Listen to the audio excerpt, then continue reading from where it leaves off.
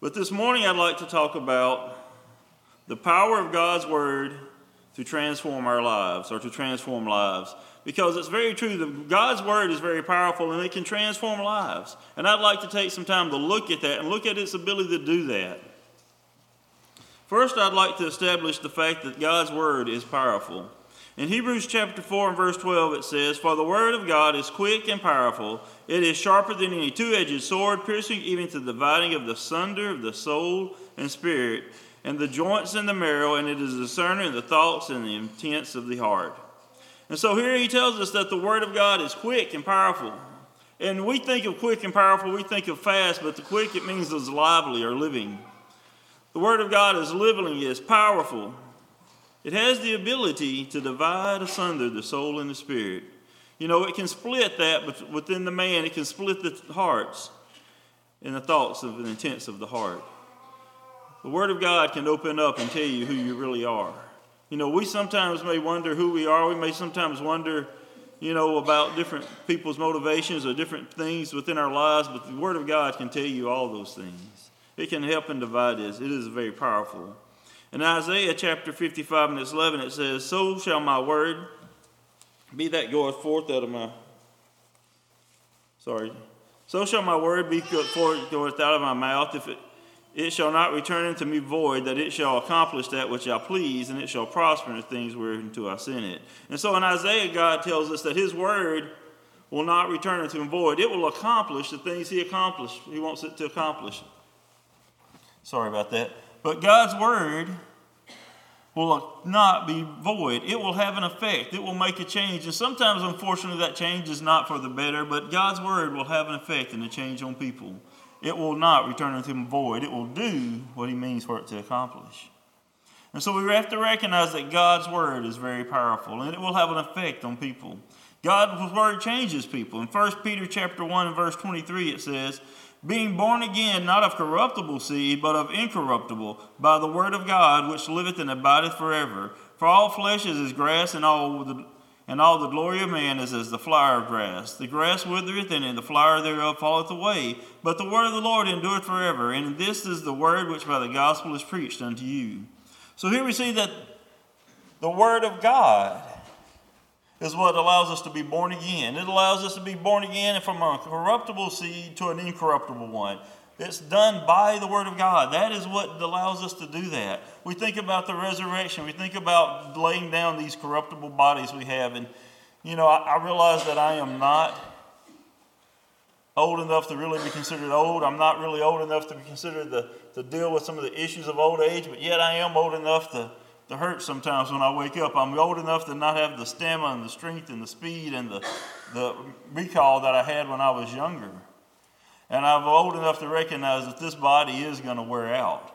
But we're going to get to trade that for an incorruptible body, one that will not wear out, one that will be burdened of the flesh. And that is through the power of the Word of God. It will change us. In 1 Thessalonians chapter 2 and verse 12, it says that you would walk worthy of God who hath called you into his kingdom and glory.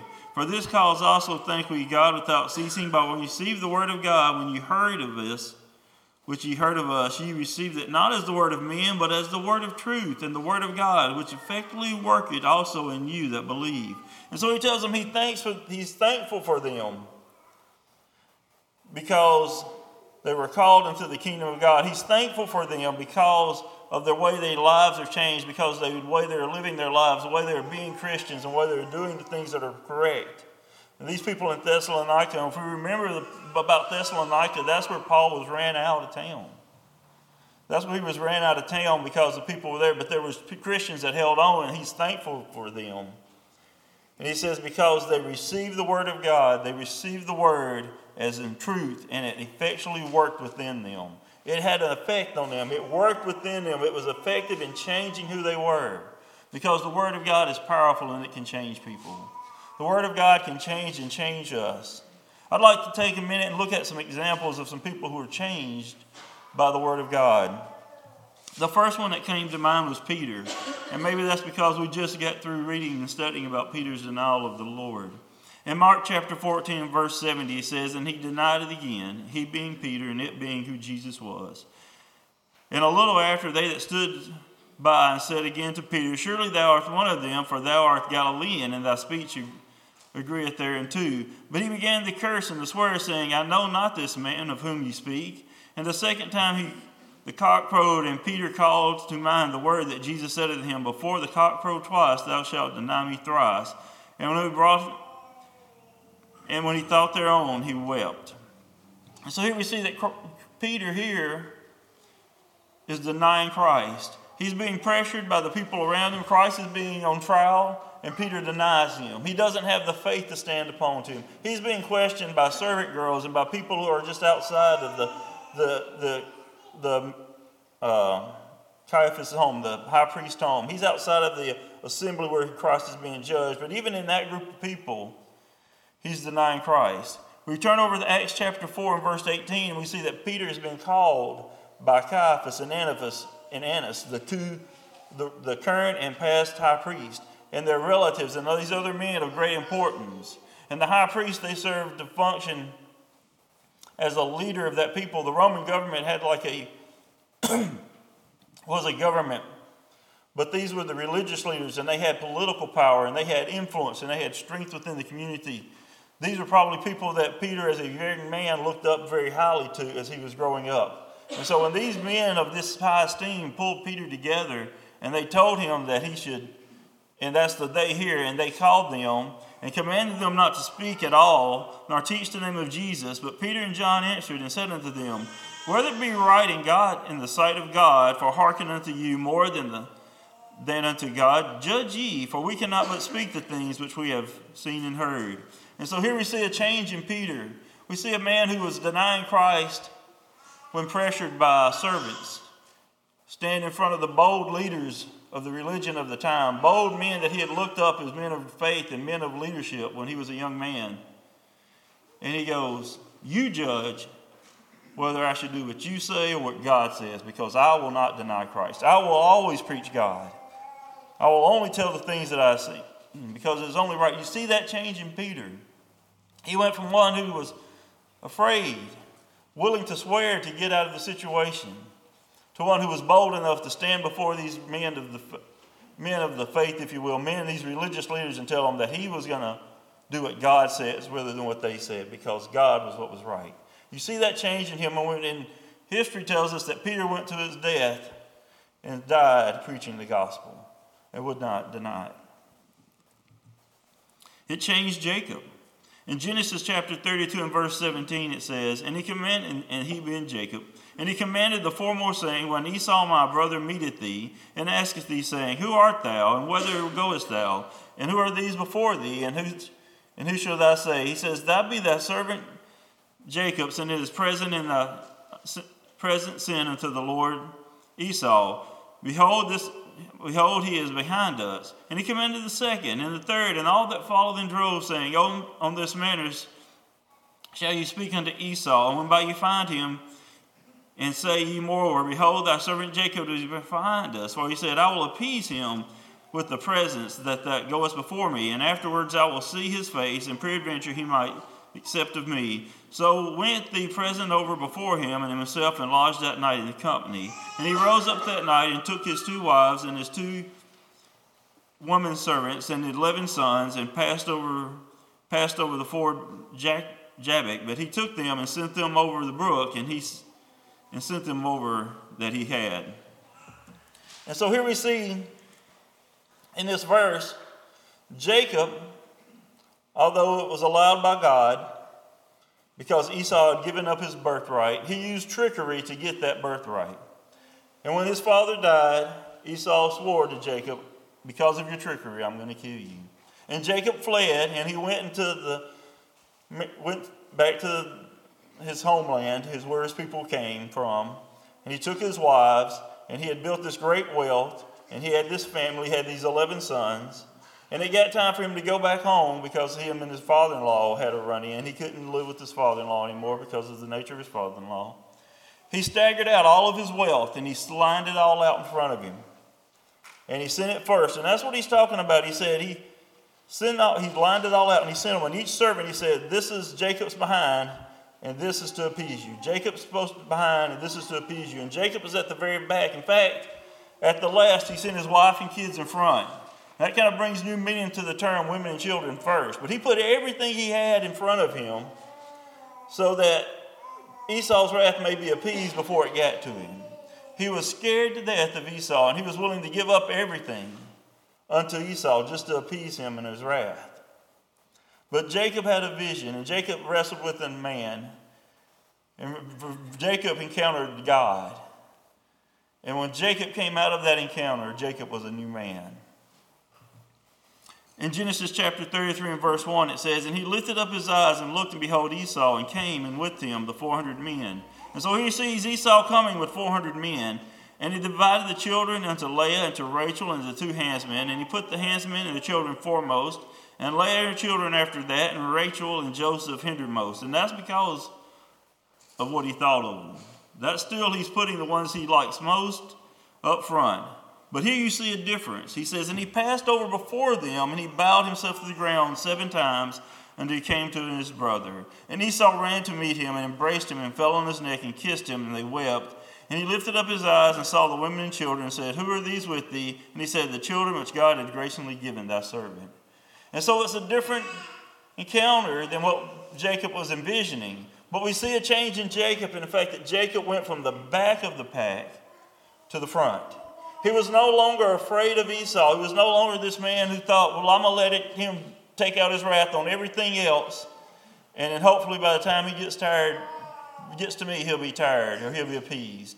Instead, he met him up front because we see the change in Jacob. We see the power of the Word of God to change a man from being a coward to being brave, to being one who put everything and risked everybody else's life to risking himself and putting himself out front and taking that. We see that change in him because he can change. The Word of God can change us. The Word of God changed Saul to Paul. In Acts chapter 1, and it says, "And Saul was consenting unto his death, and at that time there were a great persecution against the church at Jerusalem, and they were scattered abroad throughout the regions of Judea and Samaria, except the apostles. And devout men carried Stephen to his burial," and that was the death that was spoke of earlier, "and made great lamentation over him. As for Saul, he made havoc of the church, entering to every house and hailing men and women, committing them to prison. Therefore they that were scattered abroad went everywhere preaching the word." And so Saul here, he made havoc on the church. He consented to this man's death. He made havoc. He went into people's houses and he threw them in jail for nothing more than being Christians. See, that's what you want to talk about. Hate, that's what you want to talk about.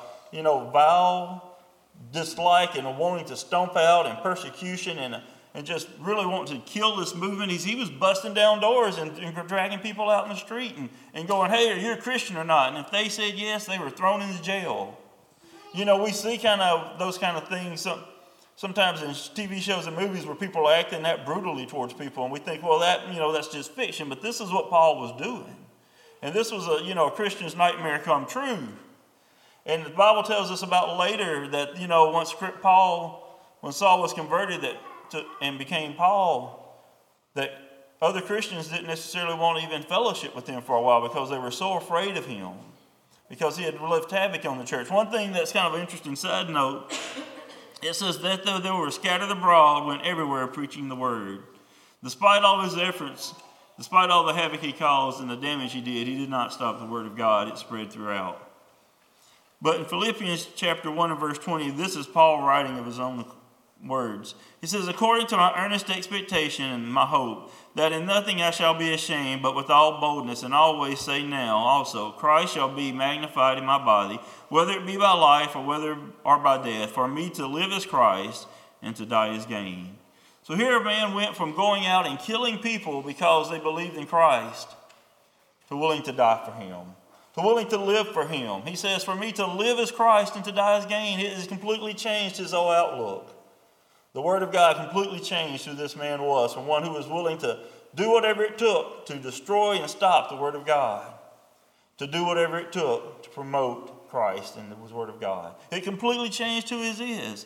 And so we see the power of the Word of God to change people, to change even the most hateful people, the most vile sinners, those who would be most distrusted, most who do most terrible things, the most cowardly things, the most despicable things, and turn them into godly men. Men who are brave, men who are honorable, men who would die for the cause of the Lord. And the power of the God has that ability. And we should never forget that. It has that ability to change anyone, no matter who they may be. But it changes us by ways. It has ways it changes us. And the Word of God does some things. And I'd like to look at a few of those. One of the things it does is it corrects us. In 2 Timothy chapter 3 and 15, and that former child with us, and from a child that has known that the Holy Scriptures, which are able to make these wise unto salvation, through faith which is in Christ Jesus. And all Scripture is given by the inspiration of God is profitable for doctrine, for reproof, for correction, for instruction in righteousness, that the man of God may be perfect, thoroughly furnished unto all good works. And so here Paul is telling Timothy that he has known these Holy Scriptures since he was a child. But they are profitable for doctrine, for establishing what is correct, for establishing God's teaching. And we need to learn and know the doctrine. Doctrine is important. For reproof, for figuring out what is wrong, what we need to change, for correction, for correcting us, for knowing an instruction in righteousness. How should we do better? The Word of God is doing for all that. It corrects us. It shows us what is right. It leads us to the right way.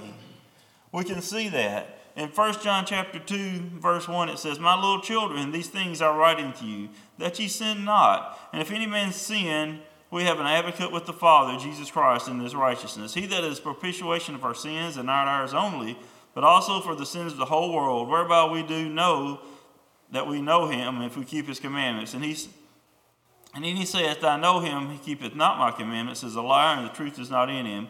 But I would keep his word, and verily I say, the love of God is perfect. Hereby know that we are in his. Hereby know we that we are in him. And so he says that he wrote these things unto them so they should sin not. He wrote them so they wouldn't sin. He wanted to correct them of their sins. And we think about all the letters that Paul wrote to the Corinthians and all the other letters that are written.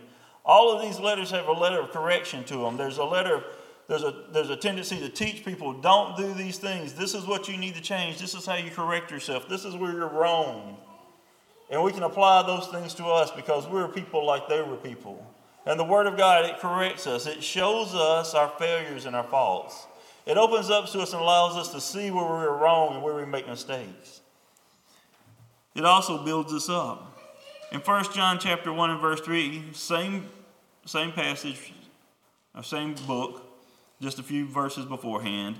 And it says, That which you have seen and heard declared unto you, that you may also have fellowship with us. And truly our fellowship is with the Father and with his Son, Jesus Christ. And these things we write unto you, that your joy may be full. That is the message that we have heard of him, and declared unto you that God is the light, in him there is no darkness at all. And so our joy can be full. The Word of God lifts us up. It brings us up. It gives us full joy. We can have joy into the Word of God. We can be lifted up. We can be strengthened by it. It can be encouraged by that. He wrote unto them that they would know that they have fellowship with us, that they have fellowship with him and in fellowship with the Father, and that they can have full joy. And so in writing, he tells them, I want you to have full joy, but I want you not to sin. So it may correct us. It may show us where we're wrong, but it also lifts us up and strengthens us. It also encourages us to be strong. It encourages us and builds us up. It gives us comfort. Romans 5 and verse 4, it says, Whatsoever things are written aforetime were written for our learning, that we through patience and comfort of the Scriptures might have hope. Now the God of patience, his consolations, grant to you to be like-minded one toward another, according to Christ Jesus. And so we have patience and we have comfort through the Scriptures. They give us comfort. They grant us consolation. They allow us to have comfort. We have hope. We have that comfort because we know that life can be troubling. And so the Scriptures, not only do they correct us, but they give us comfort. They give us peace.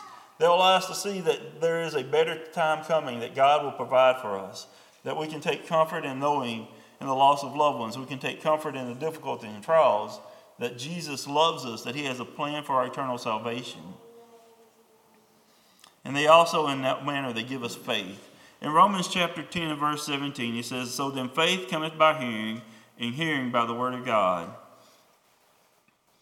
So here he tells us we got to hear the word of God to have faith. Our faith comes through hearing his word. Without hearing his word, we can't have faith. And when we hear his word, we build up our faith. In Hebrews chapter 12 and verse 1, and this was following Hebrews 11, where it talks about all the heroes of faith, if you will, all these people who did all these things by faith, how they subdued kingdoms, how they suffered and were not delivered, how they suffered persecution, how they were strengthened, all the things that they overcome and did by faith. He tells us, wherefore seeing ye also were compassed by that so great a cloud of witness. These people are witnessing to us. These people are telling us that they have accomplished this. Let us lay aside every weight and the sin which doeth easily beset us, and let us run with patience the race that is set before us.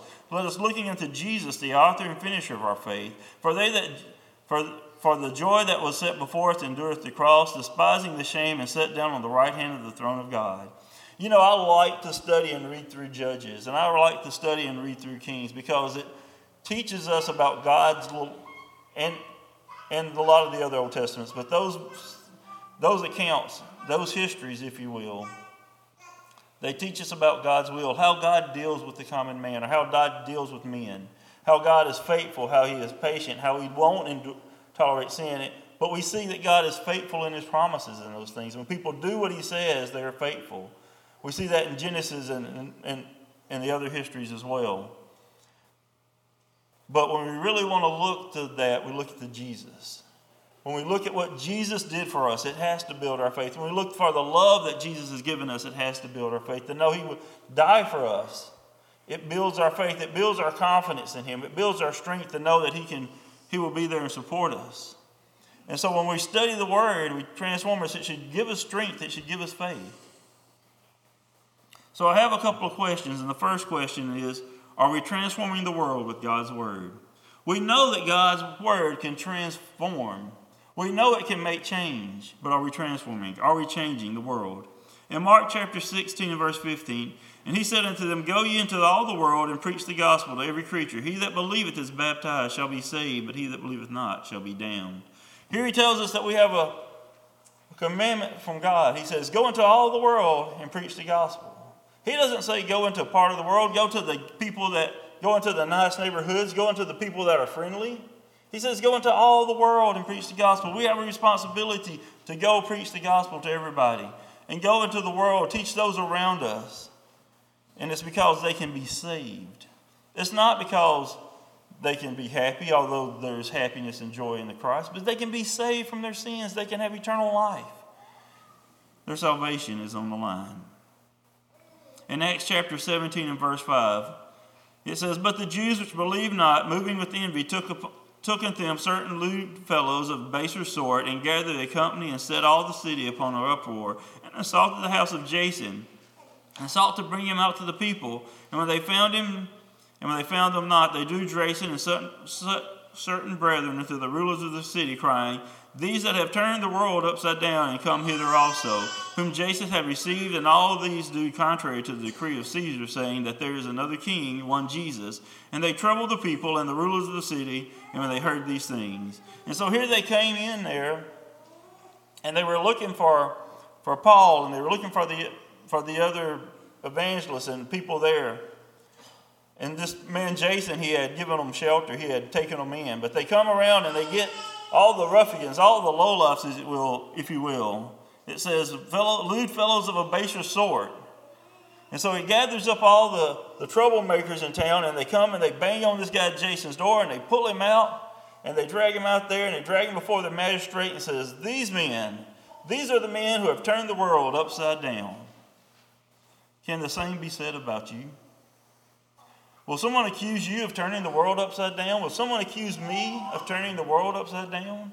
Are we transforming the world? Are we doing what these men are doing? Are we going out and preaching the gospel to the point that we could be accused of turning the world upside down? They were. These Christians, they were done that. They were out there preaching and making such a change in the world that their adversaries accused them of turning the world upside down because of their preaching of Jesus. Are we transforming the world with God's word? The next question, are we being transformed? Romans chapter 12 and verse 1, it says, I beseech you, therefore, brethren, by the mercies of God, that you present your body a living sacrifice, holy and acceptable to the God, which is your reasonable service. And be not conformed to this world, but be you transformed by the renewing of your mind, that ye may prove what is the good and acceptable and perfect will of God. We are to be transformed by the renewing of our mind. Through His Word, we can transform our mind. And I've talked about this word transformed, and maybe I should have done this earlier in my sermon, I don't know. But I'm going to talk about being transformed. What does it mean to be transformed? I'm a working electrical engineer, and we use transformers all the time. When you take transformers, we take electrical power, and we raise up the voltage or we lower the voltage. And we change the characteristics. High voltage is a lot more dangerous. It's a lot more likely to arc and jump across distances. It needs more insulation. But you can run great distances with almost no loss of power. It's a lot more efficient. You don't lose the power drop. And so when you see the poles out there that run through our neighborhoods, and some of them are really tall structures, and some of them on little wooden poles, they're different voltages, and they're used for different purposes. And then we bring them down to a smaller, safer voltage, and we take it to our house. It's electrical power on both sides. Either way, it's still electrical power, but its characteristics changed. Its characteristics changed. So when we transform, it means to change our characteristics. Sometimes I think when you think about transforming, you think maybe like a caterpillar and a butterfly. That caterpillar is transformed into a butterfly. It's changed its characteristics. It's still the same creature, but it's completely different. It's changed its characteristics. And so we are to change our characteristics, and the Word of God can do that. We are to be changed and not conformed. If you think about something that's conformed, you think about maybe I don't know if anybody even knows what silly putty is, but you could take silly putty and you could lay it on a newspaper and you could flatten it out and you could pull it back up and you'd have the copy of that ink there on that silly putty. And it would give you that, it would be conformed to that image. It would look like whatever you laid it upon. And that's not what we want to be. We don't want to be something that's just pushed around and molded by the world. But we want to be transformed, intentionally changed by the Word of God. We want to intentionally change who we are. We want to intentionally grow. In James chapter 1, verse 22, it says, But be ye doers of the word, and not hearers only, deceiving your own selves. For if any be a hearer of the word, and not a doer, he is like unto a man beholding his natural face in a glass. For he beholdeth himself, then goeth his way, straightway forgetting what manner of man he was. That's what he says. He says, how crazy would it be if I got up in this morning and I saw that I wasn't shaved and my hair was a mess and I was disheveled and I just, I got dressed and came to church without taking care of any of those things. That is what it's like to be a person who is a hearer of the word and not a doer. A hearer only. Someone who hears the word but doesn't change what they are. They don't do the word. They don't keep the commandments. They don't make the changes that are taught in there. It's like somebody who looks in the mirror and just walks off and says, oh, I'm fine, where they needed to be corrected. They needed to change their appearance and fix their appearance. Now, I do tell you, sometimes I look in the mirror and I go, man, I'm getting old. And then I walk off and start living life and I forget it. Because, I don't want to accept that I'm getting as old as I am. And like I said, I don't think I'm really that old, but I'm not as young as I used to be. But I see the gray hairs. I see that when I look in the mirror. But I walk off, I go, oh, no, I'm fine. I'm still a young man. We don't need to forget who we are. We need to look at the Word of God and see that this is God's Word. There's a standard for us to live to in that Word. And within that standard, we're missing those marks, and we need to change. And we need to change and do better. And sometimes I think we fall into the path, and I hope y'all can see that chart. We fall into the path of this logarithmic growth chart. And when we start off as a young Christian, we're down here and we think, oh yeah, we're doing good. And we're growing. And as we get older, we think, oh well, we really don't have to change much anymore because we've kind of established ourselves as a Christian. And we think, well, we're getting close to God's righteousness or something like that. We don't feel the need to grow anymore. We feel like that's not a need for change. And we don't need to change a whole lot. I think sometimes we can fall into that trap, and it's a trap. Because this is not truly what it looks like. Our Christian path is probably more like this, and this is probably still not strong enough, where this is perfection up here at 100%. This is God. And we're down here trying to make changes and grow as best we can. We're so far from God's perfection that we always have lots of room to grow. There's always lots of room to grow. We should never say, I don't have much room to grow. We may have grown a lot, but we still have so much further to grow. If you want to realize just how much further you have to grow, start studying Jesus' life. Start studying Jesus' death. Look at the love that was shown, the forgiveness that was shown, the obedience that was shown. You know, we're going into these scriptures, and we want to take these scriptures and we want to study about all that Jesus did for us. Let's compare ourselves to that standard, and we will see just how far we have to go. We're so far from where we need to be as Christians because we're just humans, and we always have lots of room to grow. So let's never be complacent in our spiritual growth. Let's never think we've made it. We're almost there, because truly we are so far from His glory. In Isaiah chapter 64 and verse 5, he says, Thou meetest him that rejoiceth and worketh righteousness, those that remember in the ways. Behold, thou wroth, and for ye have sinned in those continuance and shall be saved. But we are as all as unclean things, our righteousness are as filthy rags, and we do all fade as a leaf in our iniquities. Like the wind is taken away, and there is none that is called upon that name that stirreth himself to take hold of thee. For thou hast hid thy face from us, and thou hast consumed us because of our iniquities. But now, O Lord, thou art our Father, and we are the clay. Thou art the potter, and we are the works of thy hand. And so he tells us that our righteousness is as filthy rags. It's trash. Our righteousness to God is trash. There's no value in it. There's no value in what we may claim to be righteous. He says, we are the clay. Work us with your hands. You are the potter and we are the clay. Mold us, transform us into who you want us to be. And that's the attitude we should have, that the things that we do, the things that we come, the spiritual growth that we have grown, and we should have spiritual growth. It should be a focus of our life. But so far, what we've gone and what we've completed compared to God's righteousness is only trash. And we should lean upon Him to continue to mold us, to continue to perfect us, to continue to make us in His image, and use His word to do that, because it will, because it is powerful and transformative. In Philippians chapter 3 and verses 11, it says, By any means I may attain the resurrection of the dead, not as those I had already attained, either we are already perfect. Either were already perfect, but I follow after, if that I may apprehend for that which I am apprehended of Christ Jesus. Brethren, I count not myself to have apprehended, but this one thing I do, forgetting those things which are behind me and reaching forth to those things which are before. I press toward the mark of the prize for the high calling of God of Jesus Christ. And he says that, he's wanting to obtain resurrection. He's wanting to obtain salvation and the resurrection of the dead. That's his goal. And he realizes that he is not perfect. He realizes that he has a long ways to go. And he don't look back at all the problems and mistakes he had made, but he keeps his eye on that mark. He strives and he presses forward towards the mark of the prize of Jesus Christ. That is what he keeps his eyes on. That is what he's focused on. He's focused on that standard and trying to get as close to that standard as he can, realizing we will never make it. But that is the standard he's driving to. And that's my admonition to you today, brethren and sisters, that we strive and press towards that mark of the prize of Jesus Christ. Let's strive to change ourselves, to be better daily. Let's strive to be better. We won't be better every day. We'll have good days and we'll have bad days.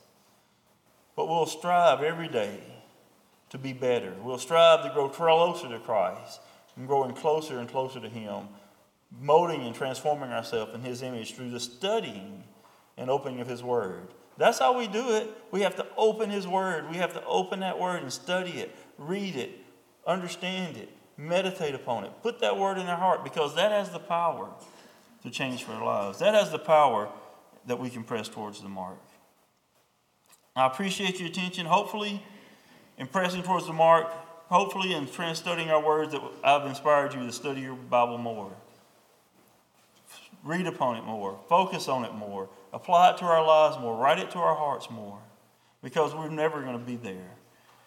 And I encourage you to. We want to offer an invitation. We talked about it in the Great Commission, that we should go and teach those about Jesus. Teach them about him, because those who believe on him and are baptized shall be saved. And if you haven't been baptized, you have not been saved. If you have not been baptized for the remission of your sins, you have not been saved. And if you haven't done that, we encourage you to take care of that today if you understand what that means and the need of sins.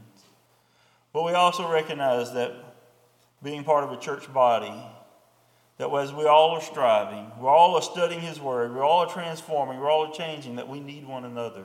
And one of the ways we can help each other is we can pray for one another with our difficulties, with our struggles. And we want to offer an invitation for anyone who'd like to have the prayers of the church as well as we come and lead this invitational song.